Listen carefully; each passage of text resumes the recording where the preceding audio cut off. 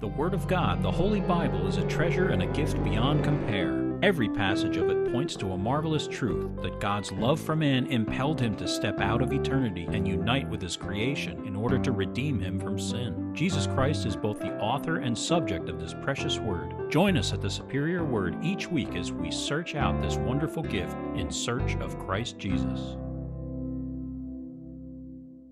We're going to read Psalm 65. This is to the chief musician, a psalm of David, a song. Praise is awaiting you, O God, in Zion, and to you the vow shall be performed. O you who hear prayer, to you all flesh will come. Iniquities prevail against me. As for our transgressions, you will provide atonement for them. Blessed is the man you choose and cause to approach you, that he may dwell in your courts. We shall be satisfied with the goodness of your house, of your holy temple. By awesome deeds in righteousness you will answer us, O God of our salvation. You who are the confidence of all the ends of the earth and of the far-off seas, who established the mountains by his strength, being clothed with power, you who still the noise of the seas, the noise of their waves, and the tumult of the peoples. They also who dwell in the farthest parts are afraid of your signs. You make the outgoings of the morning and evening rejoice. You visit the earth and water it. You greatly enrich it. The river of God is full of water. You provide their grain, for so you have prepared it. You water its ridges abundantly. You settle its furrows. You make it soft with showers. You bless its growth.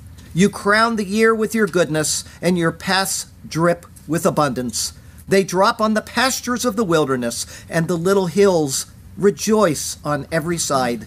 The pastures are clothed with flocks. The valleys also are covered with grain. They shout for joy. They also sing. What wonderful words. In this sermon, we're now in Joshua 17, verses 14 through 18. This is entitled, You Shall Create. Then the children of Joseph spoke to Joshua, saying, Why have you given us only one lot and one share to inherit, since we are a great people, inasmuch as the Lord has blessed us until now? So Joshua answered them, If you are a great people, then go up to the forest country and clear a place for yourself there in the land of the Perizzites and the giants, since the mountains of Ephraim are too confined for you. But the children of Joseph said, The mountain country is not enough for us, and all the Canaanites who dwell in the land of the valley have chariots of iron, both those who are of Beth-shan and its towns, and those who are in the valley of Jezreel. And Joshua spoke to the house of Joseph, to Ephraim and Manasseh, saying, You are a great people and have great power, but you shall not only have one lot, but the mountain country shall be yours. Although it is wooded, you shall cut it down, and its farthest extent shall be yours. For you shall drive out the Canaanites, though they have iron chariots and are strong. On sermon typing day, my friend Sergio will often send me 20 messages in a row just to be as annoying as possible.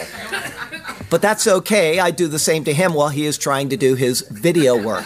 Yes, it does. Other than him, I have contact with absolutely no one from the time I start till the time I finish. This has been true for years. An exception to this is truly an exception. While studying the text for this sermon, there were some rather amazing inaccuracies in the translation of the verses. I noted to Sergio how fascinating the passage was, and a few minutes later he came back with some comments on the first verse. I responded with some analysis from verses 15 and 16. He came back with a dubious, yeah, that sounds right. But after going through it a bit more, he said, yes, wow, incredible. To make sure he wasn't funning me, which he will do, I asked if he really agreed with my conclusion, and his response was, can't believe you paid attention. In other words, while translators are spending their time trying to make a translation sound as good and understandable as they can, they will often miss the actual meaning of the words. Feeling good about this, I told Sergio that I actually just ran my thoughts through AI and that this is what popped out. After that, I spent the morning playing solitaire. Okay, that didn't happen. But for fun, Sergio asked his AI resource for a sermon on our verses today. About 1 minute later, he sent me this. This is an AI typing this. In Joshua 17, 14 through 18, we see the story of the tribe of Joseph, specifically the half-tribe of Manasseh, who are given a large portion of land on the west side of the Jordan. However, instead of being satisfied with the land they had been given, they complained and asked for more. This passage reminds us that it is easy to become discontent and never feel satisfied with what we have been given. It is important to remember to be grateful for the blessings that we have received, rather than constantly striving for more. Let us strive to cultivate an attitude of gratitude and trust in God's provision for our lives. Being a little weak, he strengthened the parameters, asking it to write a short sermon paragraph in an expository style about Joshua 17, 14 through 18. Focus on the meaning of the Hebrew words and how this passage points to Jesus. 30 seconds later, I got this.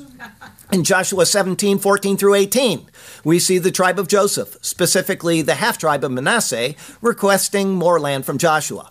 The Hebrew word for more in this passage is od, which can also be translated as still or yet. This implies that the half-tribe of Manasseh already had a significant amount of land, but they were not satisfied and wanted more. This passage serves as a reminder of our own tendency to always want more, even when we have already been blessed with so much. However, this passage also points us to Jesus, who came to fulfill the desires of our hearts. In Philippians 4:19, Paul writes, "And my God will supply every need of yours according to the riches and glory in Christ Jesus." Just as God provided for the Israelites, he also provides for us, and we can trust that he will give us what we truly need. Let us seek to find contentment in Jesus and trust in his provision for our lives. Well, so much for letting AI do the work. Hopefully, what is presented today will be a bit better than that. Our text verse comes from Romans 11.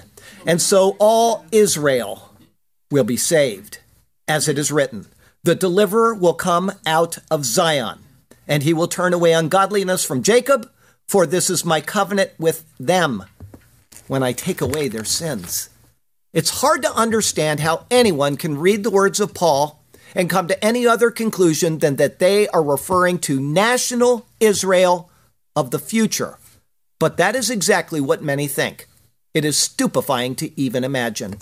Our passage today will deal with this issue in detail. The 5 verses I just read you detail this completely. But having heard the verses from the New King James Version or almost any other version, you probably would never guess it. But look at some of the variations in translation you will see today. I took the New King James Version and then my translation, these 3 examples.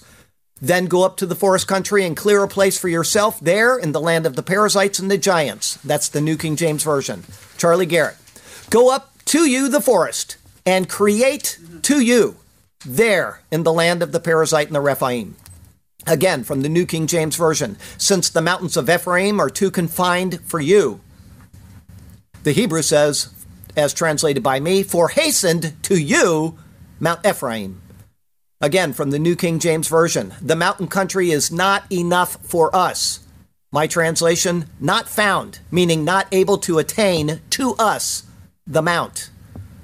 Reading the differences in these 2 translations is almost like reading an entirely different account. One thing is for sure, either one is right and one is wrong, or both are wrong, but both cannot be right.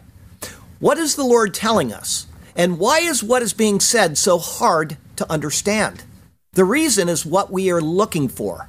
Translators will tend to reject things that don't seem to make sense, even if that is the obvious translation of what is presented. But in following this strategy for translation, a lot of meaning will be missed. I think you'll agree by the time we finish. If not, and if you prefer something a little easier to listen to, let me know, and I will have the AI put out a 25-page sermon for you next week. That will take about 10 minutes, and I'll have the rest of the day to play solitaire. Be sure to let me know what you decide, 10 minutes or 10 hours. I leave it up to you. I hope you will go with the 10 hours. Such great treasure is to be found in his superior word. And so let us turn to that precious word once again, and may God speak to us through his word today. and may his glorious name ever be praised. I have two thoughts for you today. The first is for hastened to you, Mount Ephraim. It's verses 14 through 18. Verse 14, then the children of Joseph spoke to Joshua, saying, here is a united voice of those of Ephraim and Manasseh. Together they formed the voice of their father Joseph. The right of the firstborn was granted to him by Jacob, meaning a double portion. As such, this is making a play on the name of Joseph. Joseph, or Yosef, comes from the verb yasaf, to add. Thus his name means he shall add. However, there is another meaning to his name based on his mother's declaration at his birth. Then God remembered Rachel, and God listened to her and opened her womb. And she conceived and bore a son and said, God has taken away Asaph, my reproach. So she called his name Joseph and said, the Lord shall add Yasaph to me, another son. She not only used the word Yasaph to add, but also the word Asaph to gather or remove. As such, his name means he shall take away as much as it means he shall add. This duality of name meanings extends to both of Joseph's sons as well, Ephraim and Manasseh. Each of them have dual meanings. As for the double portion of the firstborn having been granted to him, that goes back to Jacob's blessing upon his sons in Genesis. Here's what it says in Genesis 48. And now your two sons, Ephraim and Manasseh, who were born to you in the land of Egypt before I came to you in Egypt, are mine. As Reuben and Simeon, they shall be mine. During this blessing, Jacob placed the younger Ephraim above the older Manasseh. Here's what it says again in Genesis 48. So he blessed them that day, saying, by you Israel will bless, saying, may God make you as Ephraim and as Manasseh. And thus he set Ephraim before Manasseh. Immediately after that, he then spoke of the surety of the double blessing to Joseph. Genesis 48, 21 and 22. Then Israel said to Joseph, behold, I am dying, but God will be with you and bring you back to the land of your fathers. Moreover, I have given to you one portion above your brothers, which I took from the hand of the Amorite with my sword and my bow. Because of this, the events of these verses in Joshua 17 take place. One can see the hidden pun of the opening clause by translating the names that are found in it.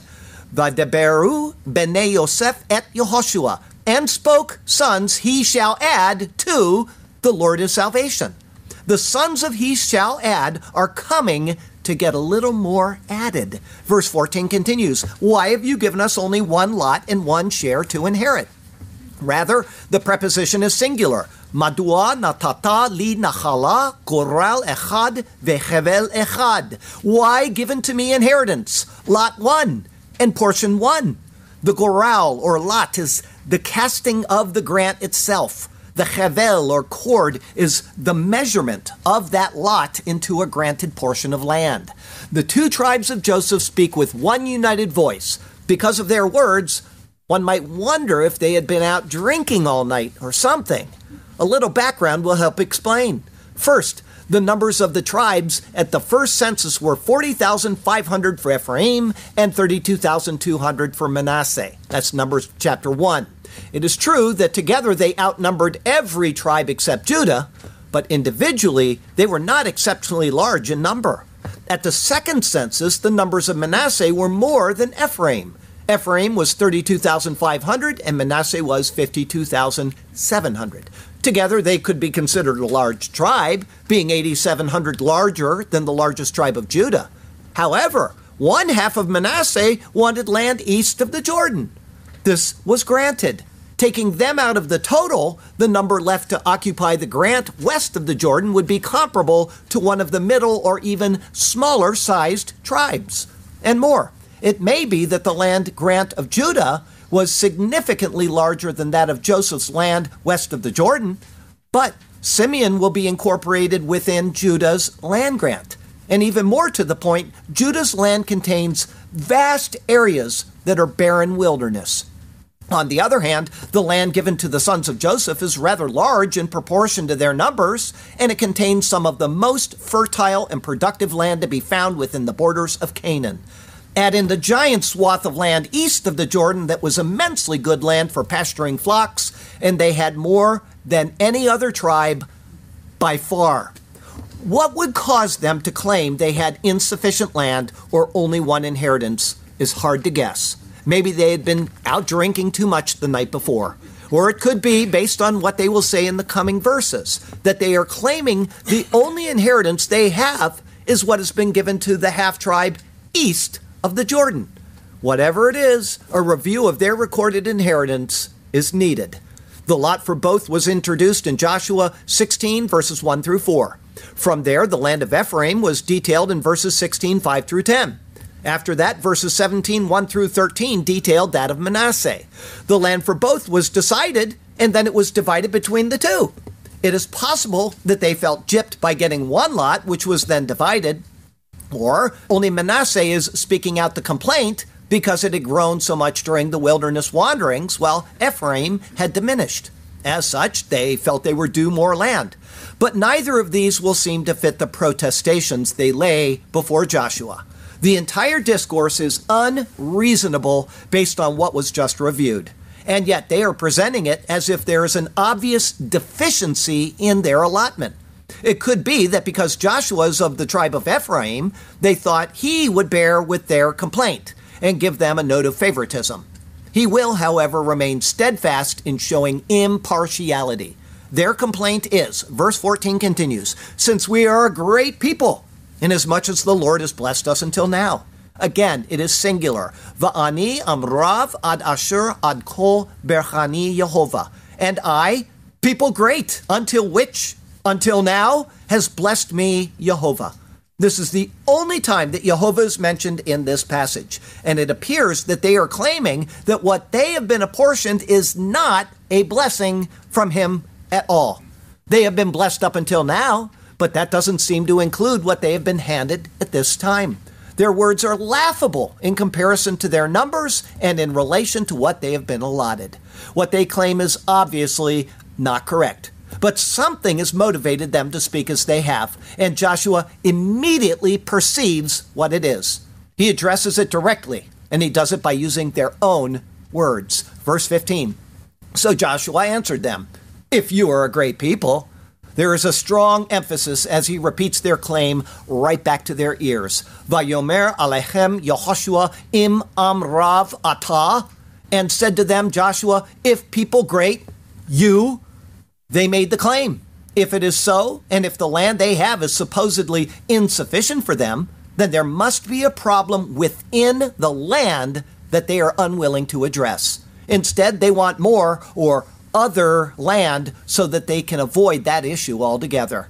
Joshua knows this and subtly uses their boasting to highlight their cowardice. Verse 15 continues, then go up to the forest country and clear a place for yourself there in the land of the Perizzites and the giants. Ale lecha ha-yara ubereta lecha sham ba'aretz ha-perizzi veha Rephaim. Go up to you the forest and create to you there in the land Perizzite and the Rephaim. The problem isn't the amount of land at all. The problem is the inhabitants in the land. The tribes have boasted of their size, supposedly necessitating more land. And so Joshua hurls their words right back at them. If you are so great, you don't need more land. You need a backbone. In his statement, he uses the word bara, or create. It is the first use of this word in Scripture not connected to God, and it appears intentional. There is another word he could have used, chatav, meaning to cut wood. But he goes beyond that, and he says, go create something out of the forest. Make it usable, you great people. God, through the lot, created a portion for you. Now go create something out of it. The need for a backbone is twofold. First, they need to get to work with their creating. And second, Joshua seems to poke at them that they need to do it. There, in the land of those settled in people, including the dreaded giants. There's an obvious failure of these people to rely on the Lord. He had promised to go before them, and he had done so, never failing them in the process. With the land allotted by him, all they needed to do was just to trust and then to act. As for the people groups, Perizzite means a breach or eruption. Rephaim comes from a word meaning to sink down or to relax, or from a word meaning to heal. If the latter, then it indicates that their size came from being invigorated in some way, probably through special inbreeding. Joshua has identified their failing, and he has told them what to do about it. Their complaint about land really comes down to accessibility. Verse 15 continues, "Since the mountains of Ephraim are too confined for you." Rather than too confined, as if that is all that is being referred to, it is Joshua speaking about the speed in which they will be able to subdue the mountainous area. Ki atz lecha har Ephraim, for hastened to you, Mount Ephraim. Mount Ephraim is being used as a synecdoche, referring to all of the mountainous area apportioned to them. In this, Joshua uses the word utz, to hasten to labor.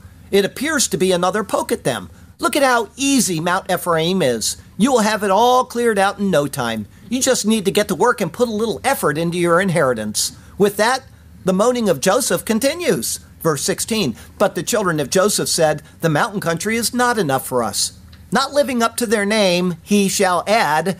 Joseph moans against Joshua's words. Further, their answer is not that the mountain country isn't enough. Rather, they are refuting Joshua's claim that they can attain it speedily.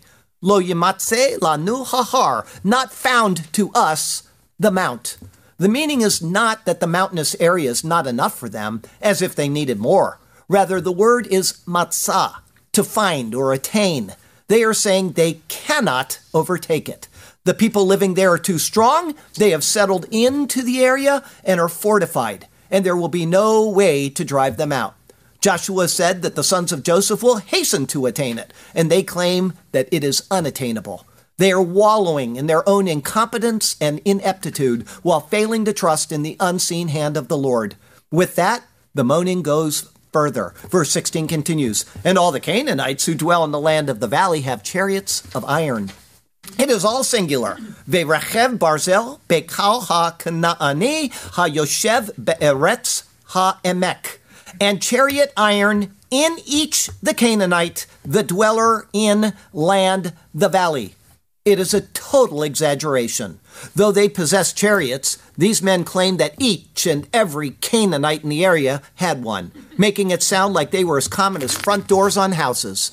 As such, they grumble that not only can they not attain the mountainous country, they also could never defeat those in the valley. The Canaanite was too strong, and they could never drive him out. Unlike the mountainous area where the people were dug in and fortified, these people were in the open areas. This is where chariots are suitable and effective. Any obstruction at all would render them useless, but in open areas, they are quite lethal. However, despite being a fearful weapon of war, it is not something beyond their ability to defeat. In the Battle of Joshua 11, by the waters of Merom, Joshua handily defeated the vast army and burned their chariots with fire. They knew this, and yet they peevishly whine about the sizable and beautiful grant of land that they have been provided. The entire passage demonstrates a complete lack of faith in the Lord and in the promises that he has made. Of the armies with chariots, they continue in their grousing with the words of verse 16 going on, both those who are of Beit Shan and its towns, and those who are of the valley of Jezreel. La'asher be'Beit Shan u be'noteha ve'la'asher be'emek Yisrael. To who in Beit Shan and her daughters, and to who in valley Jezreel. The term daughters means towns. Thus it speaks of the smaller towns that fall under the protection of the mother city. The entire clause speaks of utter defeat. Not only are they afraid of the main city, but they are irritable about even attacking the towns around it. And those in the valley, open and exposed in the wide, expansive area, are thought to be too tough for them to handle because of their chariots. As for the names, Beit Shan means house of ease or house of security. Jezreel means God sows. Being prefixed with Emek or valley, it would be the depth of God sows, the Emek being a deep, broad valley. Despite their whimpering, Joshua remains unaffected. Verse 17, and Joshua spoke to the house of Joseph, to Ephraim and Manasseh, saying, rather than spoke, it uses the word said. Further, the chronicler says his words are directed to the house of Joseph. They have come to him with a complaint about their inheritance, and so he addresses them as one. His words confirm what I said earlier. Their initial complaint, which continues here, is that their only inheritance is that already given to the half-tribe east of the Jordan. What they have been granted west of the Jordan is unattainable, and so they are left with that single land grant. Whiners. But remaining undeterred, Joshua pokes them with great and emphatic words, even greater than they claim themselves. Verse 17 continues, "You are a great people and have great power. Rav ata vekoach gadol. People great, you, and people whopping." They came to Joshua with the claim that they were a great people, meaning numerous. Joshua has used the same word, Rav, in the sense of powerful. They obviously didn't get it the first time, and so he adds in superlatives to almost mock them at their wincing attitude. The thing is, they can't refute him. He's never failed in a battle. He is of the same stock, meaning the house of Joseph, and has the Lord with him. They are the entire house of Joseph. They're numerous, and they have accompanied Joshua into battle, having learned the skills he possesses. And more, it would be blasphemous for them to claim the Lord is not with them as well. They know this, and they know Joshua knows they know it. Hence, verse 17 continues, "You shall not have only one lot. Lo yiyeh lecha goral echad. No shall be to you lot one." Their griping has left Joshua entirely unaffected. What is east of Jordan is for the half-tribe of Manasseh. What is west is for Ephraim and half of Manasseh. And that land west of the Jordan is sufficient for both of them. The matter is decided. The challenge is set before them, and it is their task to secure what has been decided by the lot. The land has been marked out, and now it is time for them to act. And so Joshua continues. Verse 18, "But the mountain country shall be yours. Ki har yiyeh lach, for mountain shall be to you." As in verse 15, the word har, or mountain, is referring to the entire mountainous area of the land grant. It is given to the house of Jacob, and it is attainable. Verse 18 continues, "Although it is wooded, you shall cut it down, and its farthest extent shall be yours. Ki ya'ar hu ubereto vehaya lecha totzotav, for forest it, and you shall create, and shall become to you its outgoings." Joshua implies that the forest will sufficiently provide for them. With the wood, they can fashion weapons, they can build houses, and so on. In other words, it should not be considered an obstacle, but a benefit. In cutting down the forest, they will also have the benefit of workable fields. The land is good, it is available, and they will be able to subdue it. There is a formative process that must take place, but when it is accomplished, their goal of possessing a second lot will have been obtained. Joshua's words are direct, but they are also encouraging. All of this would belong to them. Many scholars say the outgoings refer to the fields and plains that border the wooded area. But what seems more likely is that it is referring to the sea, which borders the inheritance on the west. The Canaanites dwelt throughout the land, even to the seacoast. That will belong to them as well because, as he says, verse 18 continues, "For you shall drive out the Canaanite." It is again singular, ki torish et ha-Kanaani, for shall disinherit the Canaanite. They have been granted their inheritance from the Lord by lot. They are to disinherit those in the land in order to receive it. Joshua has remained fixed and resolute in his words. They are capable, despite the force they will face. Verse 18 continues, "Though they have iron chariots." Rather than though, Joshua makes a statement of fact, ki rechev barzel lo. For chariot iron to him. It seems almost like he's trying to intimidate them. And without his previous words, one would wonder what he is talking about. But Joshua has already told them that they are able, that they will prevail even against iron chariots, and even more. Verse 18 finishes with, "and are strong." The passage ends with Joshua making a strong and emphatic statement that seems contradictory to the intent of the matter. Ki chazak hu. For strong, he. Not only does the Canaanite possess chariots, but he is a strong foe. Despite this, the house of Joseph will prevail.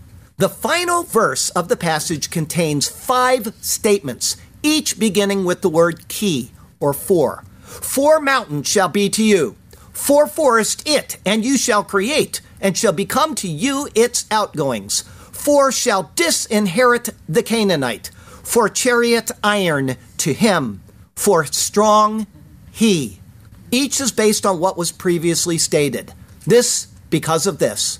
No shall be to you lot one, because mountain shall be to you, because forest it, and you shall create, and shall become to you its outgoings, because shall disinherit the Canaanite, because chariot iron to him, because strong he. Behold, I create something new. Something glorious lies ahead that you will see. Believe that what I say, I will do. You can put your full confidence in me. I shall create it, and it shall be done. There will be a new order of things on that day. As sure as is the rising of the sun, so there is surety in what I now say. What you cannot imagine is what I will do. Though you disbelieve now, it shall come about. My word is faithful, and it is true. Be confident in this, and have no doubt. Our second thought today is pictures of Christ. The inheritance of the half-tribe of Manasseh is east of the Jordan. In Joshua 12, 1 through 6, it was noted that this was an inheritance obtained prior to national Israel's salvation. In this case, a review of the events leading to the inheritance after Israel's salvation is being detailed. The passage deals with the house of Joseph, or he shall add, with a secondary meaning of take away. Joseph was to receive a double inheritance. If the land for the half-tribe of Manasseh is one inheritance, then there needs to be another. The thing about this section is that it does not have to be chronological to what has already been said. Beginning it with the word then, as some translations do, gives a time order sense, but it actually begins with the word and. Because of this, the lot for their land could have been thrown at the time of their coming forward. The inheritance is noted in chapter 16, and the first half of this chapter could simply be categorical, just as has repeatedly occurred in the book of Joshua. The inheritances are defined, and then background information is filled in. That seems likely, but it is speculation. The reason it seems likely is that their claim to only one inheritance having been given them seems to presuppose it. Regardless of that, the matter is now addressed. Joshua anticipates Christ. The Lord is salvation. But each named tribe does too. The inheritance east of the Jordan is prior to Israel's national salvation. Whether it pictures the church or just individual Jews within the church isn't the issue, because the Jews are a part of the church. It, with them, is an inheritance. Does everybody understand that? The church is Christ's inheritance. Putting aside the whining of the house of Joseph, which is certainly historical and accurate, the point of the words is that there is a second inheritance for Joseph due to the birthright. Likewise, there is a second inheritance for Christ due to his right to national Israel, something testified to thoroughly in the books of Moses, the prophets, and so on. Does everybody understand that? That's why I read that text verse to you. Israel is an inheritance that is not yet obtained by Christ Jesus. Is everybody seeing this picture? The negative attitude of those who come to Joshua implies the difficulty of the task. Despite Jesus not being negative about the events, the difficult nature of providing an inheritance to national Israel is being seen. In fact, to much of the church, it appears an impossibility. Most of them just say Israel is out, the church has replaced it, that's it. So the tenor of the words explains the reality of Israel's current situation. It seems impossible that it could ever be the case. In verse 15, the naming of the Perizzites and the Rephaim highlights this. Perizzite signifies a breach or eruption. Israel today is nothing but a bunch of lawbreakers symbolized by the Perizzites. Does anybody disagree with that? I got a Jew sitting in here right now from Israel agreeing with it. Likewise, the Rephaim, as seen in Joshua 12, anticipated those who follow false prophets. This is about as accurate a description of Israel today as anyone could imagine. Any word from the Lord is okay as long as it is not from Jesus.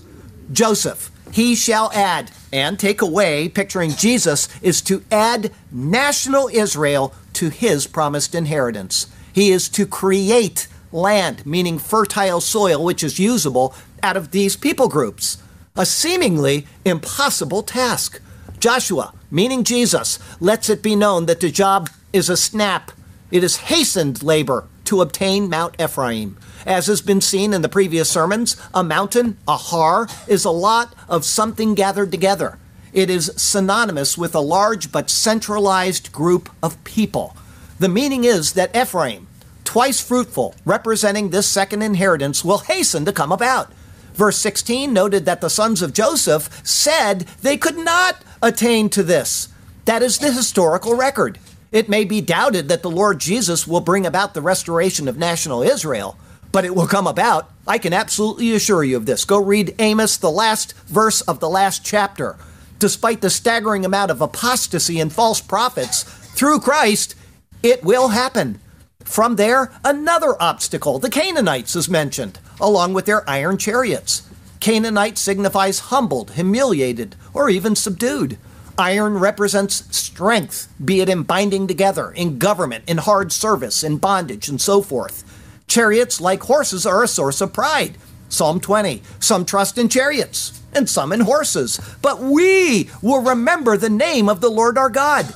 They have bowed down and fallen, but we have risen and stand upright. Israel is a land of humiliated people, trusting in self and in doctrines that are strongly bound together, such as in the culture and religious aspects of life. Saying these are in the Emek, or deep, broad valley, signifies that they are deeply ingrained and completely pervasive in them. The two locations, Beit Shan and the Valley of Jezreel, signify Israel's confidence and state of ease in their false ways, and God's sowing into their lives the just due that they deserve. Hosea 1:5, it shall come to pass in that day that I will break the bow of Israel in the Valley of Jezreel. Like most prophecies, Hosea's has an immediate fulfillment and a future one.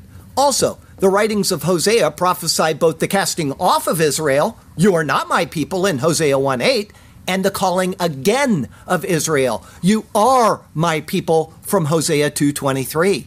Verse 17 mentioned Joseph, Ephraim, and Manasseh all as one. It is the three twofold workings of Christ seen previously in Joshua. Joseph anticipates Christ, who takes away man's reproach and who then adds him to God's people. Manasseh pictures Christ, who came to pay Adam's debt and who, in the process, allows that debt to be forgotten before God. Ephraim looks to Jesus. He is twice fruitful in the land of his affliction, prevailing over the law, and thus becoming the Savior of Jew and Gentile, as well as the church and national Israel. But his work also meant that sin was judged in him, thus the ashes signifying his afflictions. If you don't remember that, go back and watch the previous sermon. I explain it in detail. To them, Joshua acknowledges that they are great and whoppingly powerful. Of course, Christ can prevail over the failings of Israel. Therefore, you shall not only have one lot. The double inheritance belongs to the Lord. With that, the fivefold repetition of 4 was proclaimed. 4, mountain shall be to you. The centralized people group of Israel shall be his. Here's what it says in Ezekiel 37. Again, the word of the Lord came to me, saying, as for you, son of man, take a stick for yourself and write on it, for Judah and for the children of Israel, his companions. Then take another stick and write on it, for Joseph, the stick of Ephraim, and for all the house of Israel, his companions. Then join them one to another for yourself into one stick, and they will become one in your hand. The next portion, for forest it. It is a forest, a cluttered and unusable land that needs to be created. Isaiah 65, for behold, I create, bara, new heavens and a new earth, and the former shall not be remembered or come to mind. But be glad and rejoice forever in what I create. For behold, I create, bara, Jerusalem is a rejoicing, and her people a joy. Who are her people? Israel. I will rejoice in Jerusalem and joy in my people. The voice of weeping shall no longer be heard in her, nor the voice of crying. In creating this, it shall become to you its outgoings. In other words, the entire extent of Israel, to the very last person, will be holy. 4 shall disinherit the Canaanite. Here's what it says in Zechariah 14. In that day, Holiness to the Lord shall be engraved on the bells of the horses. The pots in the Lord's house shall be like the bowls before the altar. Yes, every pot in Jerusalem and Judah shall be holiness to the Lord of hosts. Everyone who sacrifices shall come and take them and cook in them. Here it is. In that day there shall no longer be a Canaanite in the house of the Lord of hosts. The reason for disinheriting those who oppose him is for chariot iron to him. Those who trust in self and in their firm, unyielding false doctrines will either have those doctrines removed from them, or they, meaning those who trust in self, will be removed. Either way, nothing that is false will ever afflict Israel. This must be removed for strong he. The meaning is obvious. Falsities are strong, dangerous, invasive, and pernicious. Those who teach them will be removed. Those who hold to them will be corrected or destroyed. This is what the double inheritance of the house of Joseph anticipates. The inheritance is not merely the church that is saved during the church age, which is what replacement theologians teach. Does anybody here believe that? That God's going to abandon national Israel? Because he tells us right in these 5 verses that that is not the case. The inheritance is not merely the church. Not at all. National Israel is the inheritance of Jesus as well. He was promised this, and it is his by inheritance. The verses today are an explanatory statement of this fact. The thing about the passage that most strikes me is that without a correct translation of the Hebrew words, a completely different meaning is derived, which has nothing to do with what is actually being conveyed. Hence, to really understand what is being said, one needs to go beyond reading several versions of the word, which is a good start, and go line by line through the text, contemplating each word. It is a long, laborious, and tedious task, but what treasure is to be found in the word. It took me 10 hours to get through these 5 verses. It was worth it. Does anybody here disagree with that? We're being shown that God does not betray you, because if he betrays national Israel, you might as well question your own salvation. This is the importance of what we're looking at here. It almost brings me to tears thinking about how unsound the theology in the world is because they misunderstand national Israel. In such a study, going word by word, we can be assured and reassured of the integrity of Scripture, the soundness of doctrines and the unsound nature of others, and so on. There are innumerable teachers and denominations that reject any future plan for or significance of national Israel. But they will be corrected in their thinking someday. They have failed to understand what God is doing and why. But through a close evaluation of names, places, and obscure words, it all comes more clearly into focus. Above all, let us hold fast to the most fundamental truth of any. All of Scripture is about Jesus. All of it. Without him, nothing in life makes sense, and nothing in his word or in this world has clarity. But with him, our lives have purpose and meaning. And the word, it comes alive when we look for him in its pages. Thank God for this tender and precious word, and thank God for Jesus Christ, our Lord. Amen and amen. Isn't it wonderful? It's marvelous what God is telling us in these obscure little stories that last a couple verses. You read them and you go on to the next thing, never thinking about it. I admit that was me until I typed the sermon. I was so excited. I emailed Sergio and he comes back with an AI. I'm glad I didn't stick with that. It's marvelous. It's just marvelous what he's telling us. And the AI was wrong, by the way. And the AI was wrong. There is no odd. That's right. There's no odd in there. Exactly. The entire thing was just goofy. People trusting in that, man, they're trusting in the Antichrist eventually. Okay, so I said I was going to say something at the beginning of this sermon. I'm going to say it now. A friend emailed me, and he was talking about a family member that just dismisses Jesus, dismisses God. I don't believe in a God that would just send everybody to hell if they don't do what he says. And I responded to my friend, and I said, listen, that's exactly 100%, 180 degrees opposite of what's going on. God doesn't send anybody to hell. We chose that path from the beginning. We chose that. That is our default position. God does not want that. Hence, he sent Jesus to save us out of hell. If you don't believe that, read John 3:16 through 18. We need to get our thinking clear when we're presented with arguments like that, because arguments like that get into people's heads and they start passing it around school and everybody suddenly hates God because he's sending you to hell. Well, it doesn't change anything if it's true, but he's not doing it anyway. We've done it to ourselves. What we need is Jesus to change the default setting. When I turn on a computer, here's the same stupid photo all the time that comes up, right? That's what they plugged in it when they gave it to me. That's called a default setting. I don't want that. I want to see my wife. So I turn on my computer, I change the default setting, and every day I turn it on. There's Hideko, right? Actually, it's not, but I'm just making an example. It's my dog, Blessing. I loved her.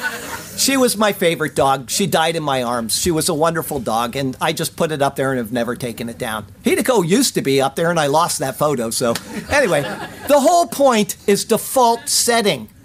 And if we continue to reject God's offer, which is an offer of love and grace and mercy, who's to blame? You're sitting at the dinner table or you're sitting at a picnic with your family, moaning against God for doing what he did. You've got to be out of your mind. You've got to be out of your mind to believe that that is true. When he sent Jesus to die on the cross, Jose, sitting in a church, never been in a church in his life, and he happened to be sitting in the back of a church, and there's a crucifix, and he says, that guy sure did something wrong. Well, yeah. He entered into the stream of humanity to die for your sin and my sin. That's what Jesus did wrong. The default position can be changed, and we idly sit about and fail to tell people. Don't do that. Watch that opening comments if you didn't see it today. Please go to the Superior Word opening comments and look for the opening comments of 12 March 2023. I'm saying this for people that'll hear this video someday. He was a drug dealer. He was a drug addict from 7 years old. His entire family, his younger brother, 7 years old, they're pumping him full of drugs because that's all they knew. And now he's out telling people about Jesus tirelessly. Help his ministry. He's doing great things. Great things. Watch his videos. Appreciate what he's doing for the Lord. This is the God we serve and the greatness of Jesus Christ. Please call on Jesus today. Change your default position. Be saved through his shed blood. Our closing verse comes from 1 Peter 2. It is verses 9 and 10. But you are a chosen generation, a royal priesthood, a holy nation, his own special people, that you may proclaim the praises of him who called you out of darkness into his marvelous light, who once were not a people, but are now the people of God, who had not obtained mercy, but have now obtained mercy. We weren't his people, and now we are. They were his people, and now they're not, but they will be again. Have faith in the word of God. Next week is Joshua 18, 1 through 10. It was a whopping gathering. You can bet it was so. It's entitled Israel Assembled Together at Shiloh. That'll be our 36th Joshua sermon. The Lord has you exactly where he wants you. He has a good plan and a purpose for you. It is he who defeated the enemy and who now offers his people rest. I got my rest last night. I went to bed an hour earlier after having set the clocks early all day, so I was already tired because it's already 8 o'clock. I didn't make it till 8. I'm sorry, I lied. I never make it to 8 o'clock. So follow him and trust him, and he will do marvelous things for you and through you, okay? Now, I got a poem for you, but I have something to ask you first. And as I said this during the update, and I want you to listen again, or if you haven't heard this, I want you to know. This is offered to anyone who gets this question. The question was prepared before this was brought into the church on Thursday, so you can't say I was fudging this. I said on Monday I'm going to give him a hard one. And then this came along on Wednesday. My mom walks in, and I'm sitting up here getting ready to close after Bible class, and she hands this to me, and she said they were 2 for 1, and I thought, what a good mother. And she said, this is to ask the church the question this week. And I'm like, But I'm happy I got a tough question, because either I'm going to take this home with me, or somebody's going to get a good reward for really having been in this book at the time, because you had to have read it recently, or you're not going to get it. But it is not unattainable. Somebody, either you or me, is going to take this home. Which king of Israel bought Mount Samaria and built it, calling the city Samaria? Anybody else?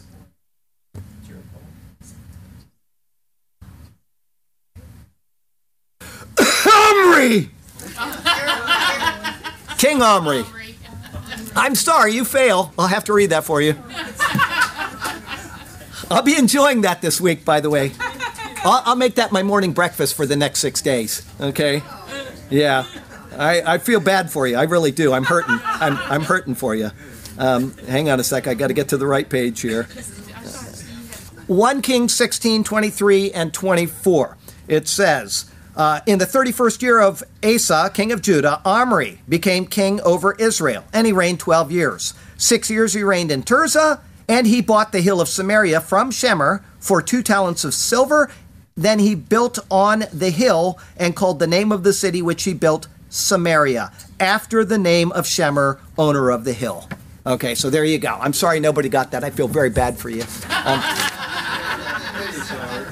Okay, I got a poem for you. And then this is a long one. 5 verses, folks. You shall create.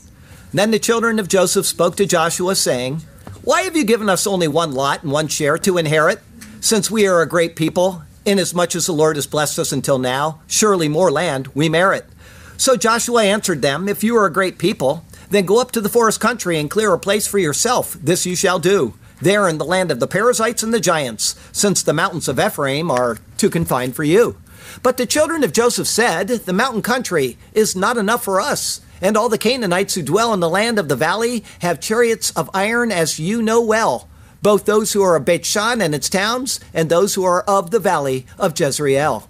And Joshua spoke to the house of Joseph, to Ephraim and Manasseh, saying, you are a great people and have great power. You shall not have only 1 lot. Hear what I am conveying. But the mountain country shall be yours. Although it is wooded, you shall cut it down. It's where you belong. And its farthest extent shall be yours, for you shall drive out the Canaanites, though they have iron chariots and are strong. Lord God, turn our hearts to be obedient to your word. Give us wisdom to be ever faithful to you. May we carefully heed each thing we have heard. Yes, Lord God, may our hearts be faithful and true. Then we shall be content and satisfied in you alone. We will follow you as we sing our songs of praise. Hallelujah to you, to us, your path you have shown. Hallelujah. We shall sing to you for all of our days. Hallelujah and amen. Heavenly Father, how wonderful it is to know that you are faithful to the covenant that you entered into with the people of Israel, despite thousands of years of unfaithfulness on their part, being exiled, rejecting you, being exiled a second time, talking against you, hating your name as it's proclaimed among the nations right now, and yet you will make it happen.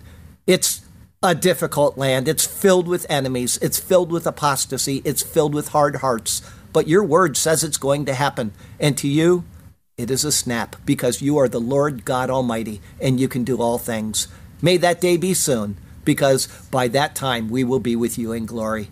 Yes, Lord, may that day be soon. And it's in Jesus' name we pray. Amen. Thank you for the help on the sermon. I feel like after you read the AI, you were like motivated. This is so terrible. I'm going to do great.